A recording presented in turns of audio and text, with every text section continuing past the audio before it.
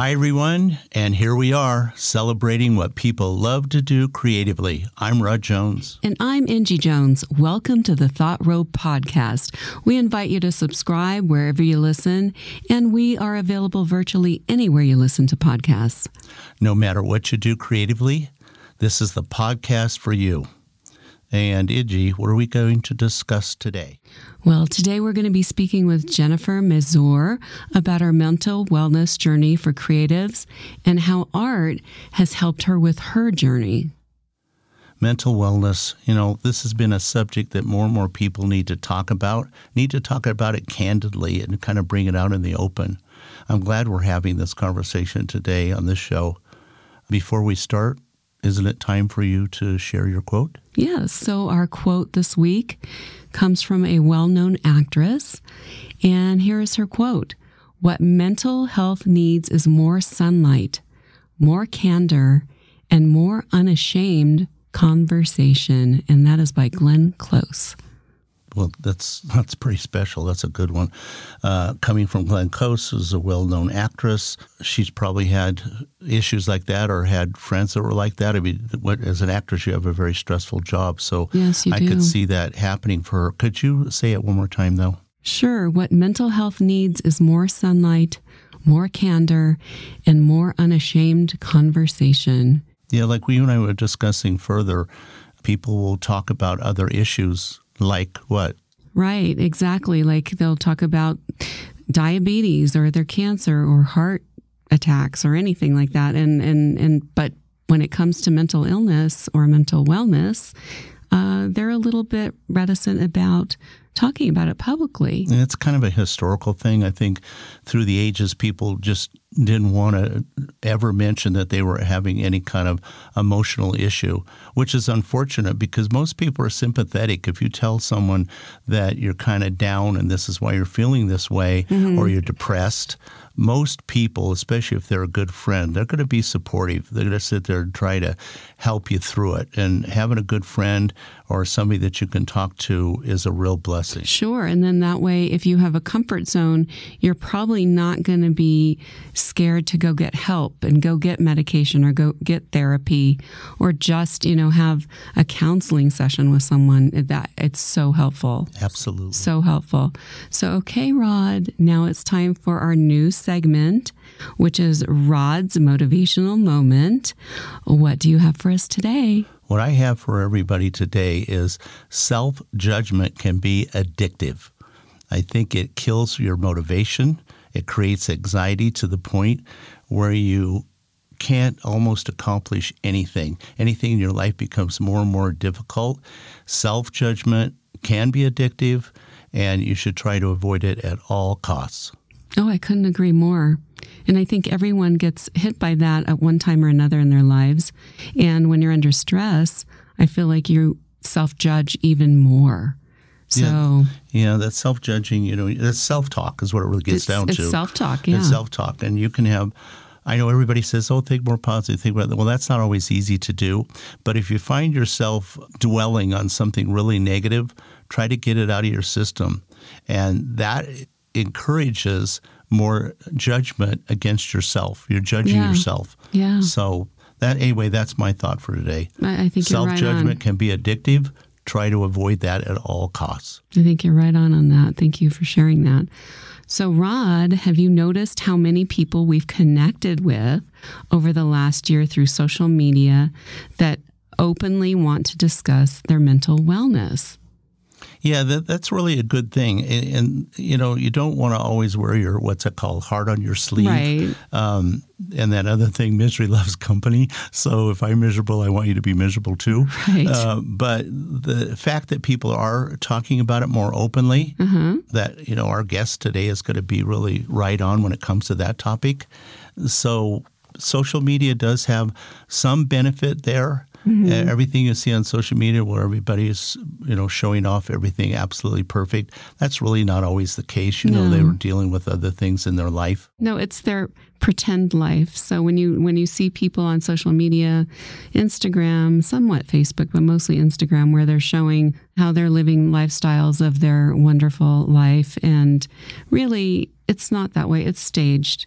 It's staged. There's filters. They don't look that good all the time. And you don't know all the things that they had to go through in their day. So really, it's not reality. It's a pretend world. Sure. If anything has turned out to be a good thing because it allows people to openly discuss and not feel like they are all alone. And dealing with stress in life, again, getting back to what I said earlier and what you've been saying, is having at least one friend out there that is willing to listen to you and give you the opportunity to chat about it is really a good thing. Right on. In fact, there are podcasts that specifically address mental health and wellness issues. Yes. In fact, there are quite a few, actually. I remember hearing about one particular one, and his name was Paul Gilmartin, and he has a podcast called Mental Illness Happy Hour, and his website is mentalpod.com, and he addresses his own trials and tribulations with having mental health issues, his medication, his therapy. He's like no holds barred and very real. You know, there are several out there. There's a lot of podcasts that address this issue. You can Google Paul and check him out, and Angie just gave you his URL. Yeah. But check out others. You know, I'm sure you'll find one that you'll like. If it fits adaptable, you. more adaptable to your own personal interest. But check one out. I mean, it's kind of an interesting thing to do. And when you listen to these types of shows, it gives you an opportunity to hear what other people are thinking and the experiences they went through. And from what I understand, you know, Paul has gone through it all, and his guests really share what they've done, and then people learn from that. I mean, he's got a huge following, and the reason he has a huge following is because it gives people an opportunity, getting back to that thing, you know, if you're uncomfortable with yourself, it's interesting to know there's other people out there that are dealing with similar issues to you. Exactly. So, you know, check out Paul Gilmartin's show called Mental Illness Happy Hour if you're interested. Yeah, or find one that suits you. And then also I wanted to mention, if there's one good thing about all that we've been hearing where people are having the opportunity to vent and share their feelings, we can all learn from one another and what they're going through and the processes they're going through. So you feel like you have a support system in a time when maybe you can't just dash out and go to counseling or what have you. Yeah, it gives you an opportunity. Calling a good friend or talking to a relative, or if you're younger, you can get good sage advice from your mother or your father, or more often than not, your grandparents. Your grandparents have been there. You know, they've lived a longer life. True. They've had lots of experiences. They certainly have had their ups and downs, and they can give you good advice or help you through a difficult time. And what you said about everything that's going on in the world today, there's a lot of anxiety and there's a lot of stress, but people need to understand this is a worldwide thing. It's not just targeting them personally. Correct. Although a lot of people feel like, oh, well, what am I going to do? I'm just one person, and here I am stuck in my home. Or they have to go outside with a mask on, and that's uncomfortable too. Yeah, it feels kind of weird to have this mask on. You can't see anybody. Everyone seems a little faceless, and you don't get the connectivity with, like you said, someone smiling at you or someone, you know, giving you a warm look. It's difficult behind that mask, but just know that everyone else is in that same boat with you. Yeah, I don't know if we discussed it, but just people, when you go out and you see other people, because everybody's wearing masks, you can't see what they're saying or what they're feeling towards you. Right. If somebody cuts you off with a shopping cart or whatever, they don't mean to do it. They turn, they smile at you, but you can't see them smiling. Right. Or you can't hear very easily what they're saying if they're apologizing, whatever. So give the people around you a break, because this has been some kind of year for the whole world. Yeah. And hopefully something good will come out of all this chaos. I think so. I think a lot of good is coming out of it because I see more kindness and more consideration and more caring towards others. And the interesting thing is the people that are, I don't want to say the haters, but the really negative people of the world are kind of being pushed to the corners of the room where love and kindness are kind of growing in the middle and pushing everybody out. I agree with you, and I see that, and even in our own family, but I also see that when we meet other people. And mostly that's just related to us going out and picking up some food. Yeah. That's where we meet the most people these days. But that's all changing, so it's getting better and better. Keep the faith. Everything will turn out just great. Yeah. But if you're having a little anxiety, talk to someone. Tell them how you feel. I'm sure they'll tell you how they feel. Just discuss it.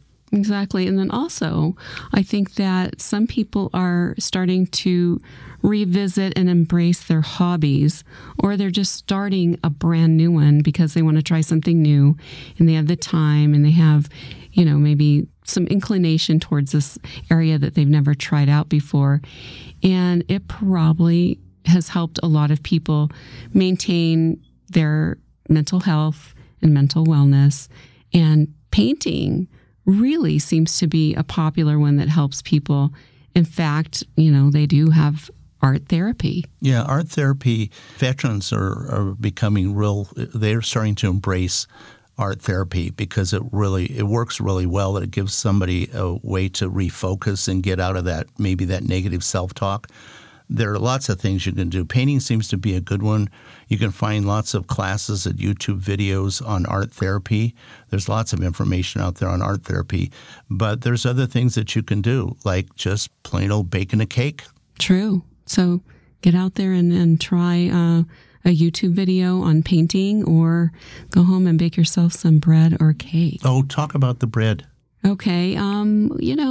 I personally love to bake. You know that. Yes, I'm happy about that. And you get to eat all the good stuff. And I think that the whole process of baking and cooking really is soothing because it's very repetitive. And also you get to smell, so you're getting aromatherapy. And when you go to eat it, a lot of it is more of a carb-based. It's a comfort food. It's a comfort food, and it makes you feel happy when you're eating it. So try it. You know what? Let's hear what our guest has to say about dealing with her mental wellness journey. Okay.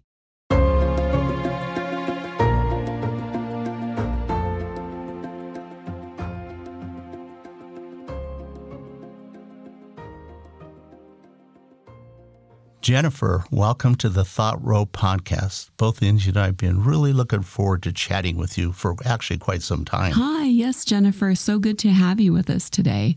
Great. I'm so glad I'm here. This is something I've really been looking forward to. So, hi, guys. Hi. Good. We actually met you through Gabriella Abecassis. Abecassis. Thank you. I got it right this time. You did. It's such a beautiful name, and for some reason I have to write it out phonetically so I say it correctly. Right. But we know she interviewed us, but she also interviewed you recently, and I hope everyone has a chance to listen to your interview with her on IGTV. Yes, so true. Everyone, please go to her IGTV and take a listen. But we're so excited to have you here with us today, Jennifer. But before we move on our interview, we always like to ask our guests our trademark question. What did you have for breakfast, Jennifer? Today, I had a really quick breakfast. So it was basically coffee. And then I ended up having a little bit of yogurt with some frozen berries in it. And yeah, that's pretty standard for me during the week. Nothing that sounds exciting. Really healthy and really easy, and you don't have to cook anything. So all the check marks are yes.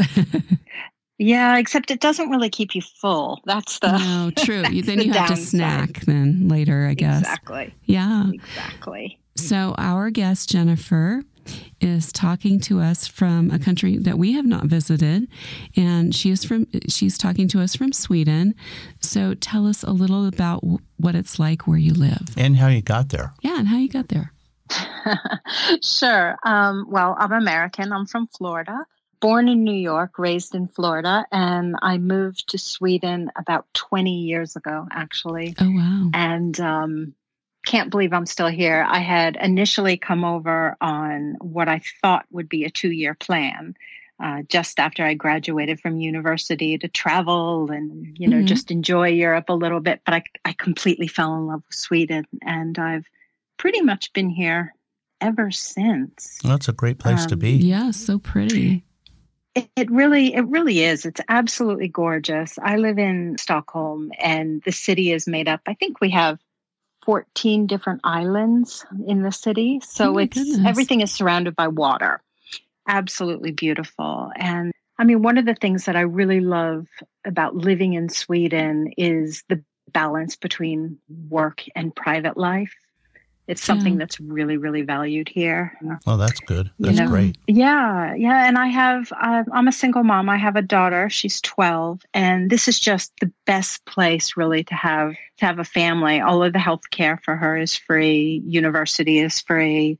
It's standard to get at least 5 weeks vacation. When she was born, I had a year off paid maternity leave. So you can't really compare. Makes for very healthy children. Exactly. And I might add well-adjusted children. And also for the moms, too. It makes the moms well-adjusted, Yeah, it makes too. the moms well-adjusted and happy. It's actually the dads here as well, which I think is really interesting because it's 1 year maternity leave, roughly. Mm-hmm. And the fathers are required to take 2 months of that. Oh, so great. it's like nice. You use it or you lose it. If they decide not to take it, the mom can't. So it's really encouraged for both parents to be at home, which I think is pretty cool. Lovely. Jennifer, for quite some time, we've wanted to chat with someone who has faced creative challenges because of mental health. Yeah, that's so true, Rod. I know we have many creative people around the world that have to deal with mental health issues.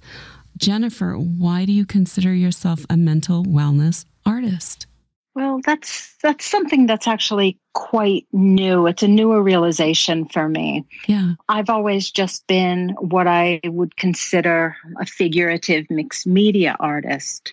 But recently it's become pretty clear in my life that I really value mental wellness through my background, my personal background, through what I'm seeing through society, especially on social media. And so I realized that my biggest goal in not only being an artist, but a person is helping people that have some sort of diagnosis. So anything from ADD to depression to PTSD, autism, whatever it may be, for them to understand that a diagnosis doesn't define us. It's just a piece of who we are. Mm-hmm. And I'm working really hard to smash the stigma of mental health.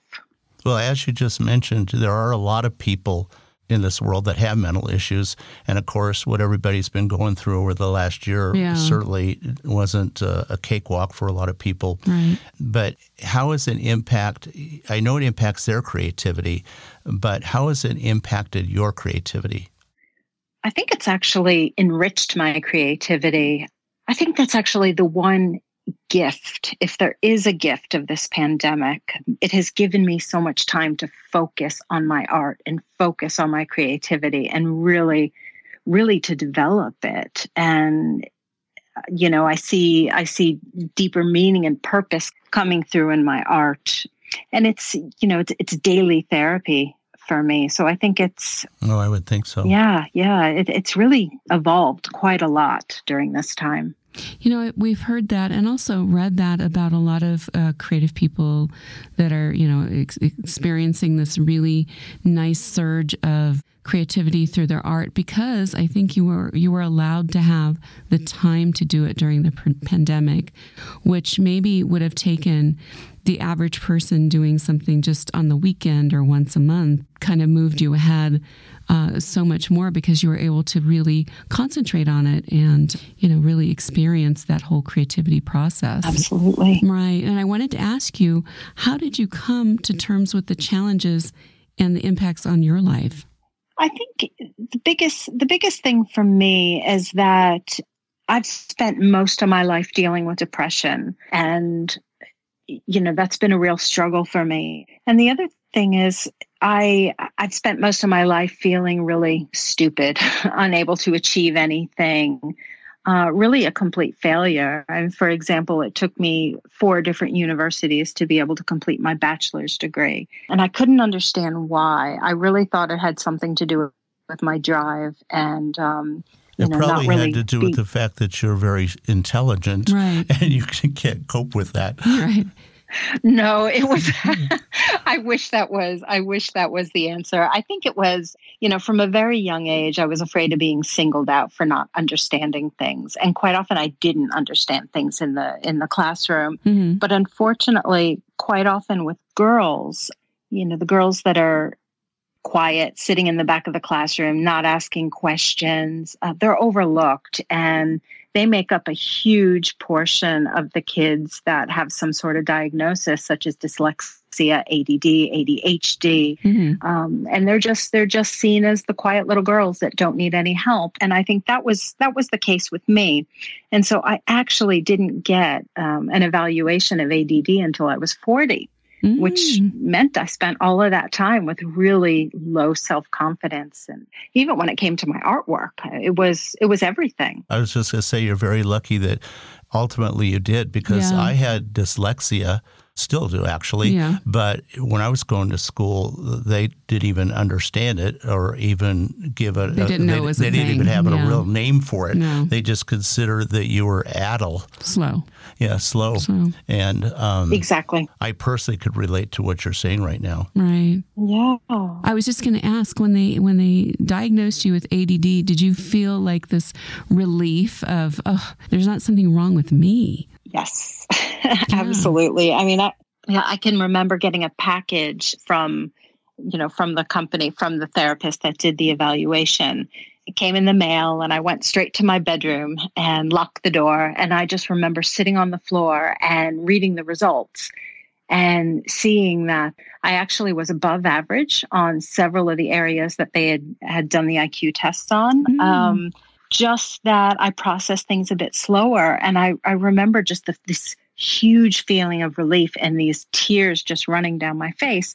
But then I also remember was at the next page, or there was a letter that was attached from the therapist basically saying, yes, you have been diagnosed with ADD, but this is not something you need to disclose to anybody. And that's when I realized, oh my God, there is a huge stigma. Because here I was feeling so incredibly relieved. Yeah.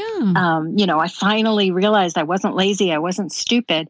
And the shame came with it. Like, I was horrified. That's interesting. I was really that they horrified. would say that. Yeah, that's so weird. I would think they'd say, no, now you can tell everybody this, and they will have an understanding of your thought process. Now I don't think it's such a stigma. If I tell people that I have dyslexia and I write something backwards, whatever, or I mispronounce a name, I can always I jokingly say, hey, it just must be dyslexia. And I think people need to understand that. I mean, none of us are perfect, and we all have little issues that we deal with. But I want to, you're best known for your art. What message are you trying to convey through your art? I mean, we've seen a lot of it on Instagram, and it's very impressive. But if I could ask you this question, what message are you trying to convey through the art that you're currently doing? I think the main thing for me is to really stress the fact that nobody's life is perfect. Yeah. And a lot of times when we're looking on social media, Instagram, for example, we see these people posing with, perfect living rooms or perfect houses, picture perfect children, the meals that look like they came out of some gourmet restaurant. Exactly. Perfect hair, perfect nails, perfect everything. And that's just not the way life is. And when I was talking to friends and people that I know that are dealing with a lot of their own, self-esteem issues, there's a lot of comparison going on, a lot of low self-worth.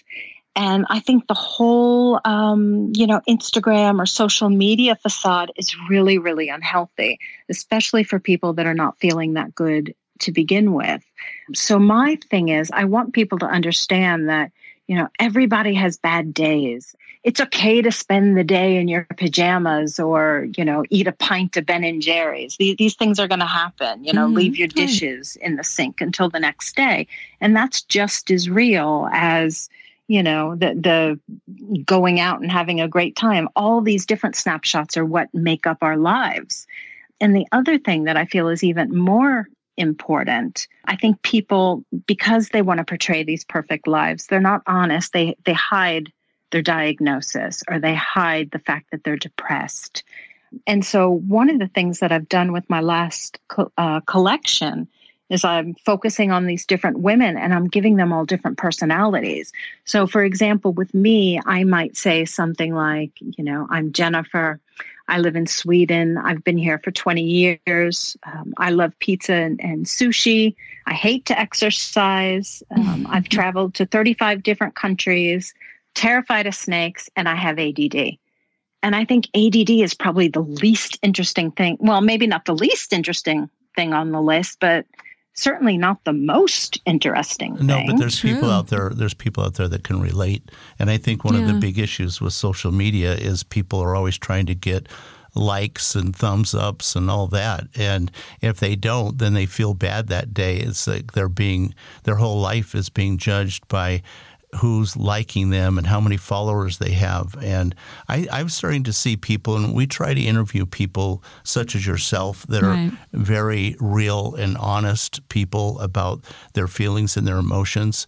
And this is why their lives. This is why we really appreciate having you as a guest, because this is what it's really all about. And we hope our listeners connect with you on that level. Right. Angie, I think you have a next question. Right, I do. And I know you probably know this, but there have been some really famous artists that have faced mental health challenges. Have you learned anything from reading their journeys?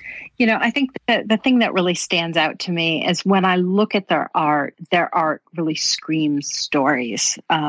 You always wonder what's behind these paintings or photographs or, whatever media they're using. And myself as an artist, I've learned that I need to get it out. And so often these artists that have the history of mental illness or mental health challenges are seen as, they're very misunderstood.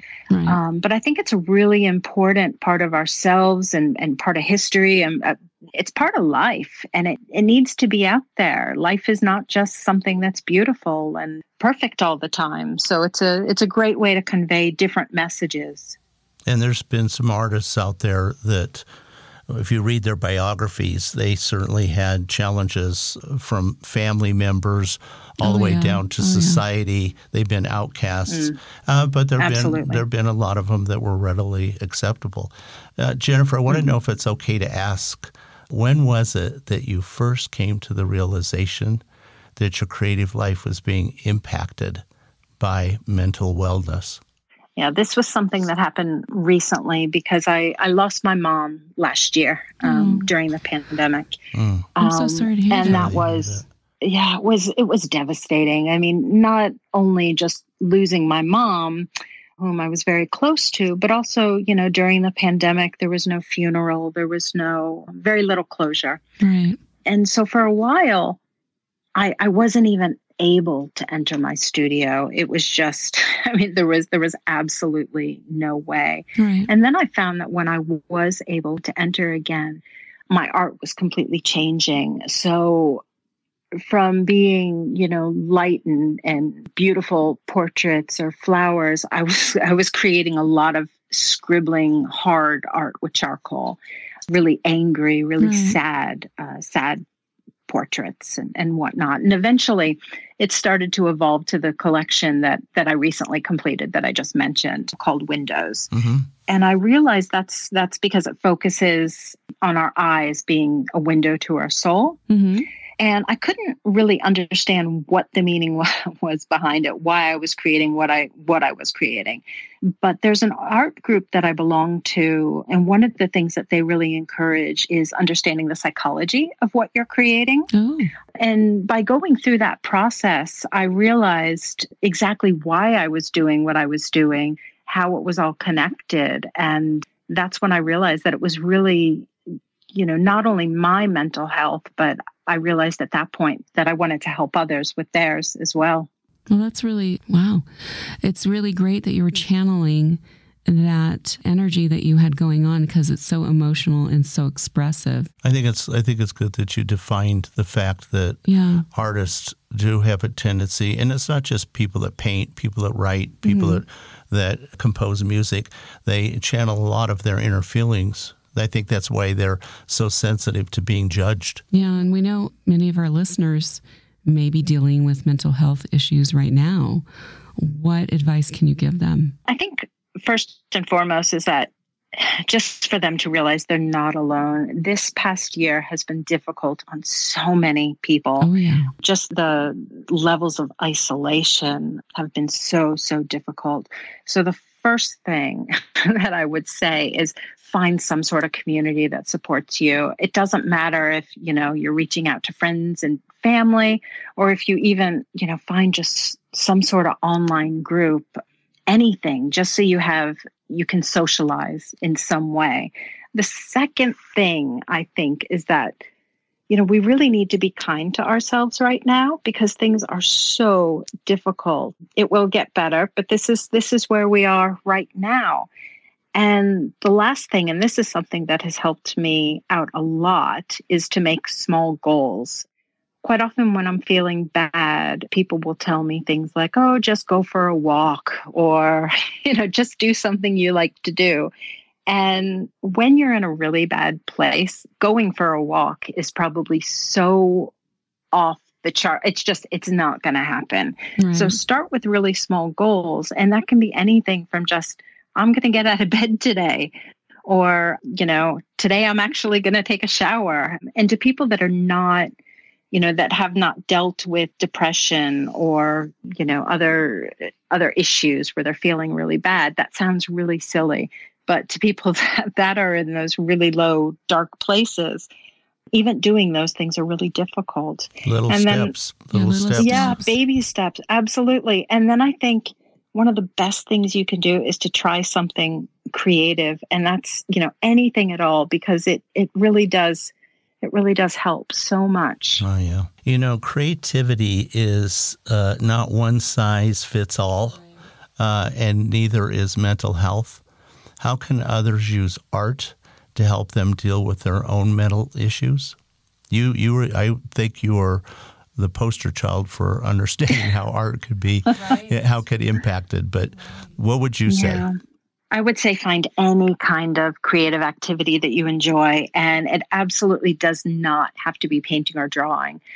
It can be cooking, it can be dancing, singing, playing an instrument, baking, writing, sewing. There's so many possibilities. There are so many things that you can do, to tap into that creative energy. Art is not going to take care of everything, but it definitely helps. And they talk about all this science to back it up, things like the cortisol. I don't even know if I'm saying that right, but I think it's the cortisol levels. It's cortisol for sure. Oh, good. And raising your dopamine. And, I'm really bad with that stuff because I have ADD and I'm really bad at science in general and math, but it's been proven that it helps so much. And, it gives us an outlet, a way to express things that maybe we find really difficult to do verbally and to do without judgment. Just get it out of your system in one way or another. There are a lot of things that you can do nutritionally. We always suggest that people research it thoroughly so they have a good understanding, and then they should always look to see if there's any potential side effects. Certain nutritional supplements are really helpful for a lot of people. I mean, both Angie and I have used them and still are real cognizant of what we use nutritionally. But our advice is always check that stuff out thoroughly. Make sure it works for you. Right. And we were talking earlier about art therapy indirectly, but we often hear that art is therapy. And in fact, there are actually art therapy classes like for veterans to help them deal with PTSD and other kinds of art classes. Do you ever see yourself teaching others how to use art to heal themselves? I do. I mean, I'm not a licensed art therapist, but I have taken lots of different courses on art therapy. Mm-hmm. And I host a webinar on, well, it's not that regular. Actually, I have the second one coming up this Friday. Uh-huh. But the people that attended the first one have asked that we do it. It's me and one other artist, that we do it on a regular basis. And the whole point with that is to teach people that they can use art as a therapy to help with anxiety, to help with stress, to help with depression. And what we usually do is we talk a little bit about our situations, and then we teach them a couple of different techniques to use where you don't need to be an artist, by any means. It's just, picking up a pen and a piece of paper and just showing, how to move some of that stress and anxiety and just release it, just get it out. Well, you are an authority. Yeah, so because you've lived it. You've lived it. So it's So licensed or unlicensed, you're not begging people to adhere to what you're saying. You're just sharing with them your personal experiences. Right. Mm. The other thing I wanted to ask you is I know people will have the opportunity to see your art on your website and on social media. And I think some people that we've already suggested look at your art have made comments to us about it. Yeah. But can you describe your style? This is a podcast, so we can't hold up one of your paintings. We can't hold your paintings. Right. Well, most of the work that I do is portraiture, but I would say that it's very figurative portraiture. Uh-huh. It's not anyone that you're going to recognize. It almost has this dreamlike air to it. I think it's very wispy. It's light and airy. It's very imperfect because I do it very intuitively. And, I view us all as imperfect creatures. What do they say? Perfectly imperfect. So that's something that I try to convey in my art. And I just think it's very honest. It comes directly from my heart. And I hope that people, realize that when they come across it. I think they do. I think when they view your art, they can see the genuineness and the emotion and being passion. Very passionate, passion about what you're doing. So, okay, I need to ask you, what do you think about when you're actually creating a painting?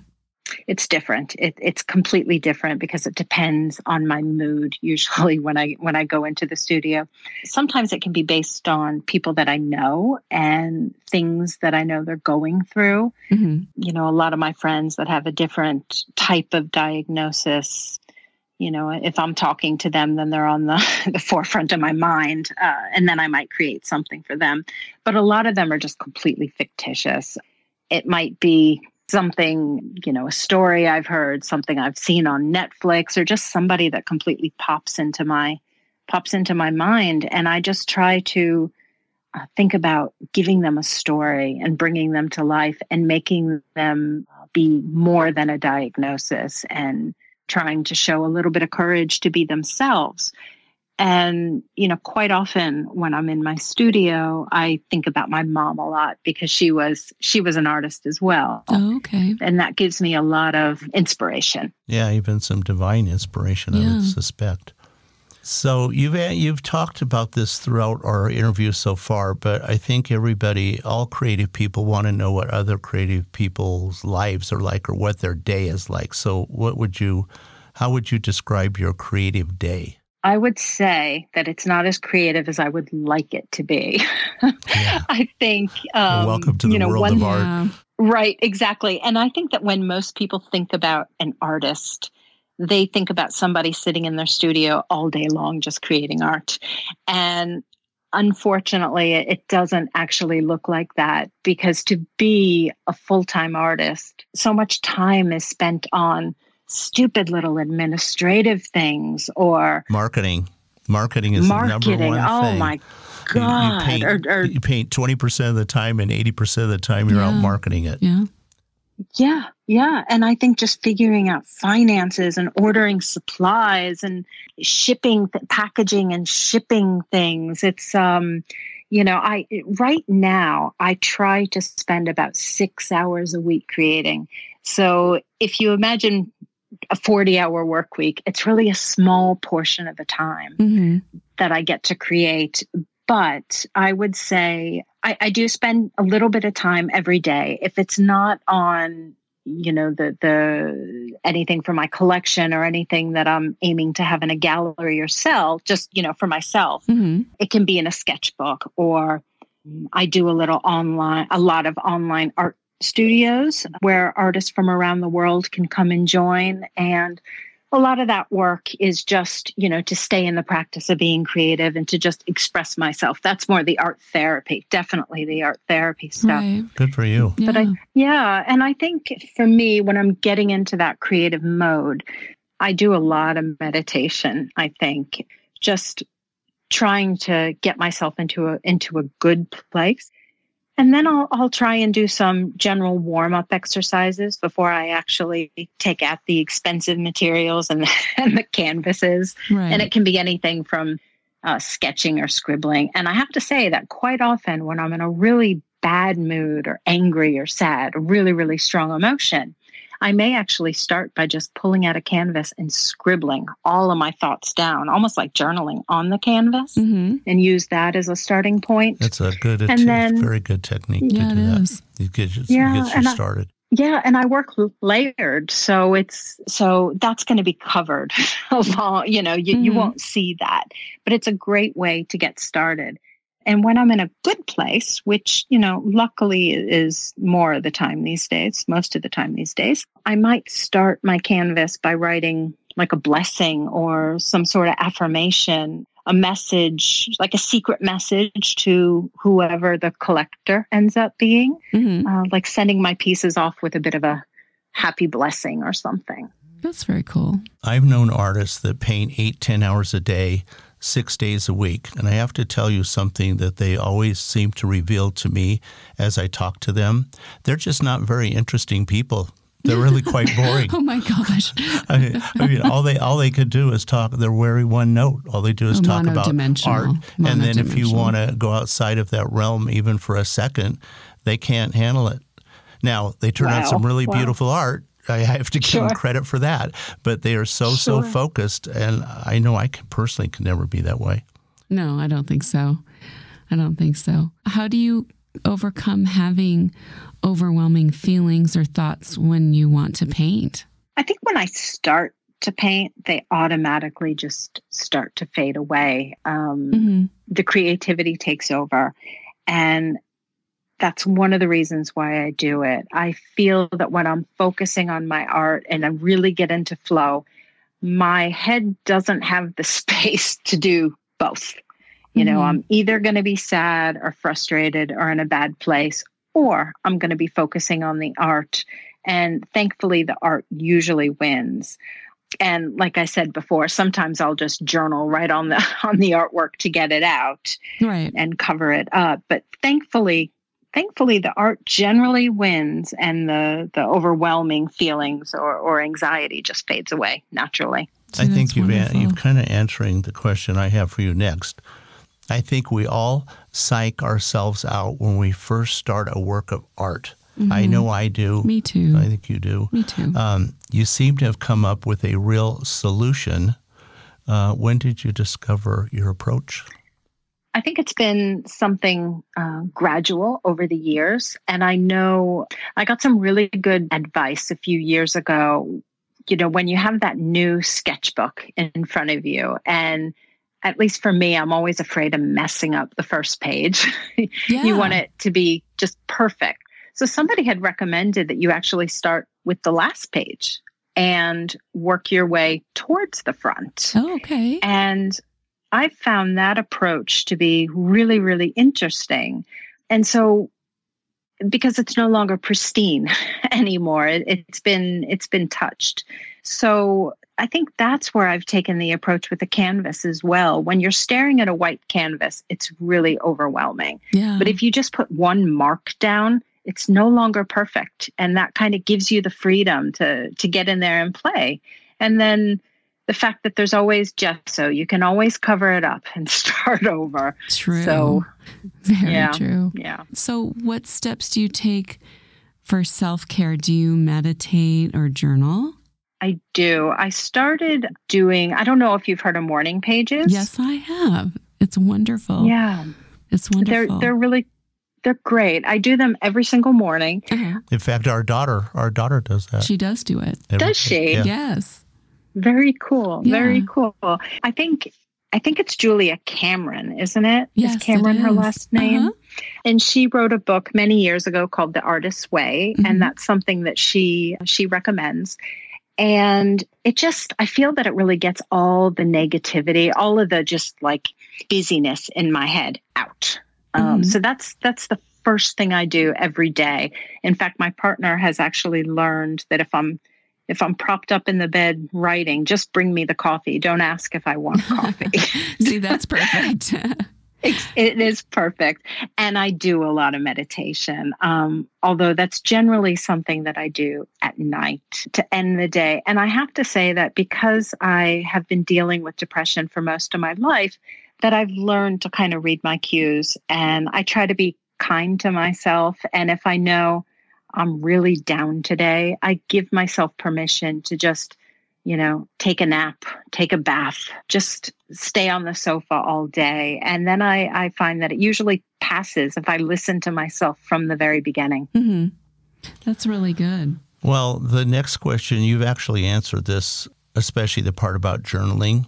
If you were to give, when you personally or any artist gets bogged down by unproductive thinking in their lives, I mean, we all have a tendency to question ourselves. I think you probably understand that better than most. Questioning ourselves, questioning our ability, questioning what the outcome might be for the day that we approach creativity. Do you have any thoughts in that area? I mean, absolutely journaling. But another thing that I have found really helps me is affirmations. And I know it sounds really like woo-woo, but no, good. I mean, I really believe in affirmations. And one thing that I've found is not all affirmations work. I'll actually write down the ones that work for me, the ones that really resonate. Mm-hmm. And then I may sit down with a journal and just repeat one or two of them for an entire page, or even meditate thinking about those affirmations, and just try and get yourself in a better place where you can tell those unproductive thoughts to get out. They have no room. I have an affirmation that I put on my microphone to tell myself to enunciate. Is that an affirmation? It's not really an affirmation. No. Maybe it's something it's I hit more myself. Like a hint. Yeah, a hint. It's a hint. You have to change it to I enunciate beautifully. There you go. Something. Okay, so you've been incredibly interesting to chat to. Where do you see yourself in the next 5 years, or where do you see yourself in 5 years? In 5 years, definitely working a lot more with mental health organizations. There's been a lot of resistance with the mental health orgs in Sweden, unfortunately. And so I've been in contact with a lot in the UK. I definitely like to work with the US more since, I'm American. So right. I'd like to be able to raise money for them, auction off artwork, blog, any way that I can help other people. So I'd like to be doing that on a regular basis. I just want to give back to as many people as I possibly can, help to diminish the stigma. My dream would be to be seen as a pioneer in mental wellness art. And of course, to sell my art all over the world, in galleries and to different collectors that need to see it, need to have it and really connect with it. I'm sure it's going to happen. Yeah, I'm sure it is too. I'm sure it is going Sounds good. Okay, so now we're going to ask you a question that we have been asking our guests on the podcast. If you could sit on a park bench and chat with anyone from the past, who would it be? Yeah, and I could answer that instantly. I mean, since I just lost my mom, it would obviously be her. Yeah. She had a very long, painful illness. And so first and foremost, I would just want to make sure that she's okay, that she's at peace. But also my art career has really taken off in the past year. I can't even explain how That's different. So wonderful. It's been absolutely wonderful. And there's a piece of me that is just so devastated that she didn't get to experience it. She didn't get to see it. I had my first solo exhibit in January, and I can remember as a child seeing my mom at her solo exhibits and how proud she was. And, she was just glowing. And I just wish she had gotten a chance to see see me in the same place. You know what, though? She's with you. Yeah, so she sees you. Yeah, we're pretty confident that she knows what's She's going on, you. and she's rooting for I you, think so, and too. she may be the one who's helping opening doors for you. That's so true. Do you know what? I absolutely believe that. And I can actually sometimes feel her when I'm sitting in the studio. It's like I can feel her wrapping her arms around me when I'm sitting there painting. And I know she's opening these doors. Yeah. I just love to have a two-way conversation with her about it. Well, you can kind of meditate your way into that, I think. Yep, absolutely. Well, what do you want, Jennifer? What do you want to be most remembered by? I know that's a tough one. It's a hard one. It is. But I think the most important thing is that I helped people, that I inspired, that I gave people a bit of a nudge, to be really loud and proud about who they are and to not feel the shame and, to just really make a difference to people worldwide in their mental wellness journey. And of course, I want to be known as an amazing artist as well. Yeah, all of that. Oh, very good. I think the fact that you really explain mental wellness and its impact on creativity, I think that's been, right now, I think that's something that we would want to remember you by. You're obviously talented, you're a great artist, that's a given. Right. But going through the challenges that you faced and maybe still face to this day, your mental wellness journey, I think, has been very inspiring. Right, and also so helpful for people. I think that with our last year being so strange and difficult for people that have been isolated, like you said earlier, it really has been helpful to have other people share their trials and tribulations, their journey, and what they do to help themselves. So it's so great that you're out there really contributing to people. Yeah, our journeys are always all so different, but yet they have a common thread. We all seem to go back to the same thing, how we feel emotionally and how balanced we are. True. Thank you. No, you're welcome. And Jennifer, this has been so informative, and I'm sure it's going to help a lot of people, at least point them in the right direction to maybe get the help they need or maybe take self-care actions in their life. I agree with what you just said. And the thing, Jennifer, you've been very candid in discussing your personal mental wellness journey. And I hope people will learn from your experiences. Maybe they can adopt some of the strategies that you have. It could be really beneficial to them. True. And also I want to let everyone know, if you want to know more about Jennifer Mazur and her artwork, we will have links in the show notes and also under the show guest tab on ThoughtRoadPodcast.com. So everyone can learn more about her, and please connect with her on social media. Great. This has been such a great opportunity. And I really want to thank the both of you for having me on, and also say to anybody that's out there listening that, you don't have to be as candid as me. You don't have to go out there and shout to the world, but find at least one person that you can confide in, and, baby steps, and one day at a time, and it starts to feel better and you'll get there. Wonderful. We love that. Thank you so much. Thank you for chatting with us today, Jennifer. Yes, you've been a fabulous guest. Yes. Oh, thank you. I'm really glad you tuned in today. We hope you enjoyed the thoughts and ideas we shared with you. We post a new podcast every week, so remember to subscribe wherever you listen to podcasts so you don't miss an episode. So it's bye for now from my husband Rod and I, wishing everyone a great day.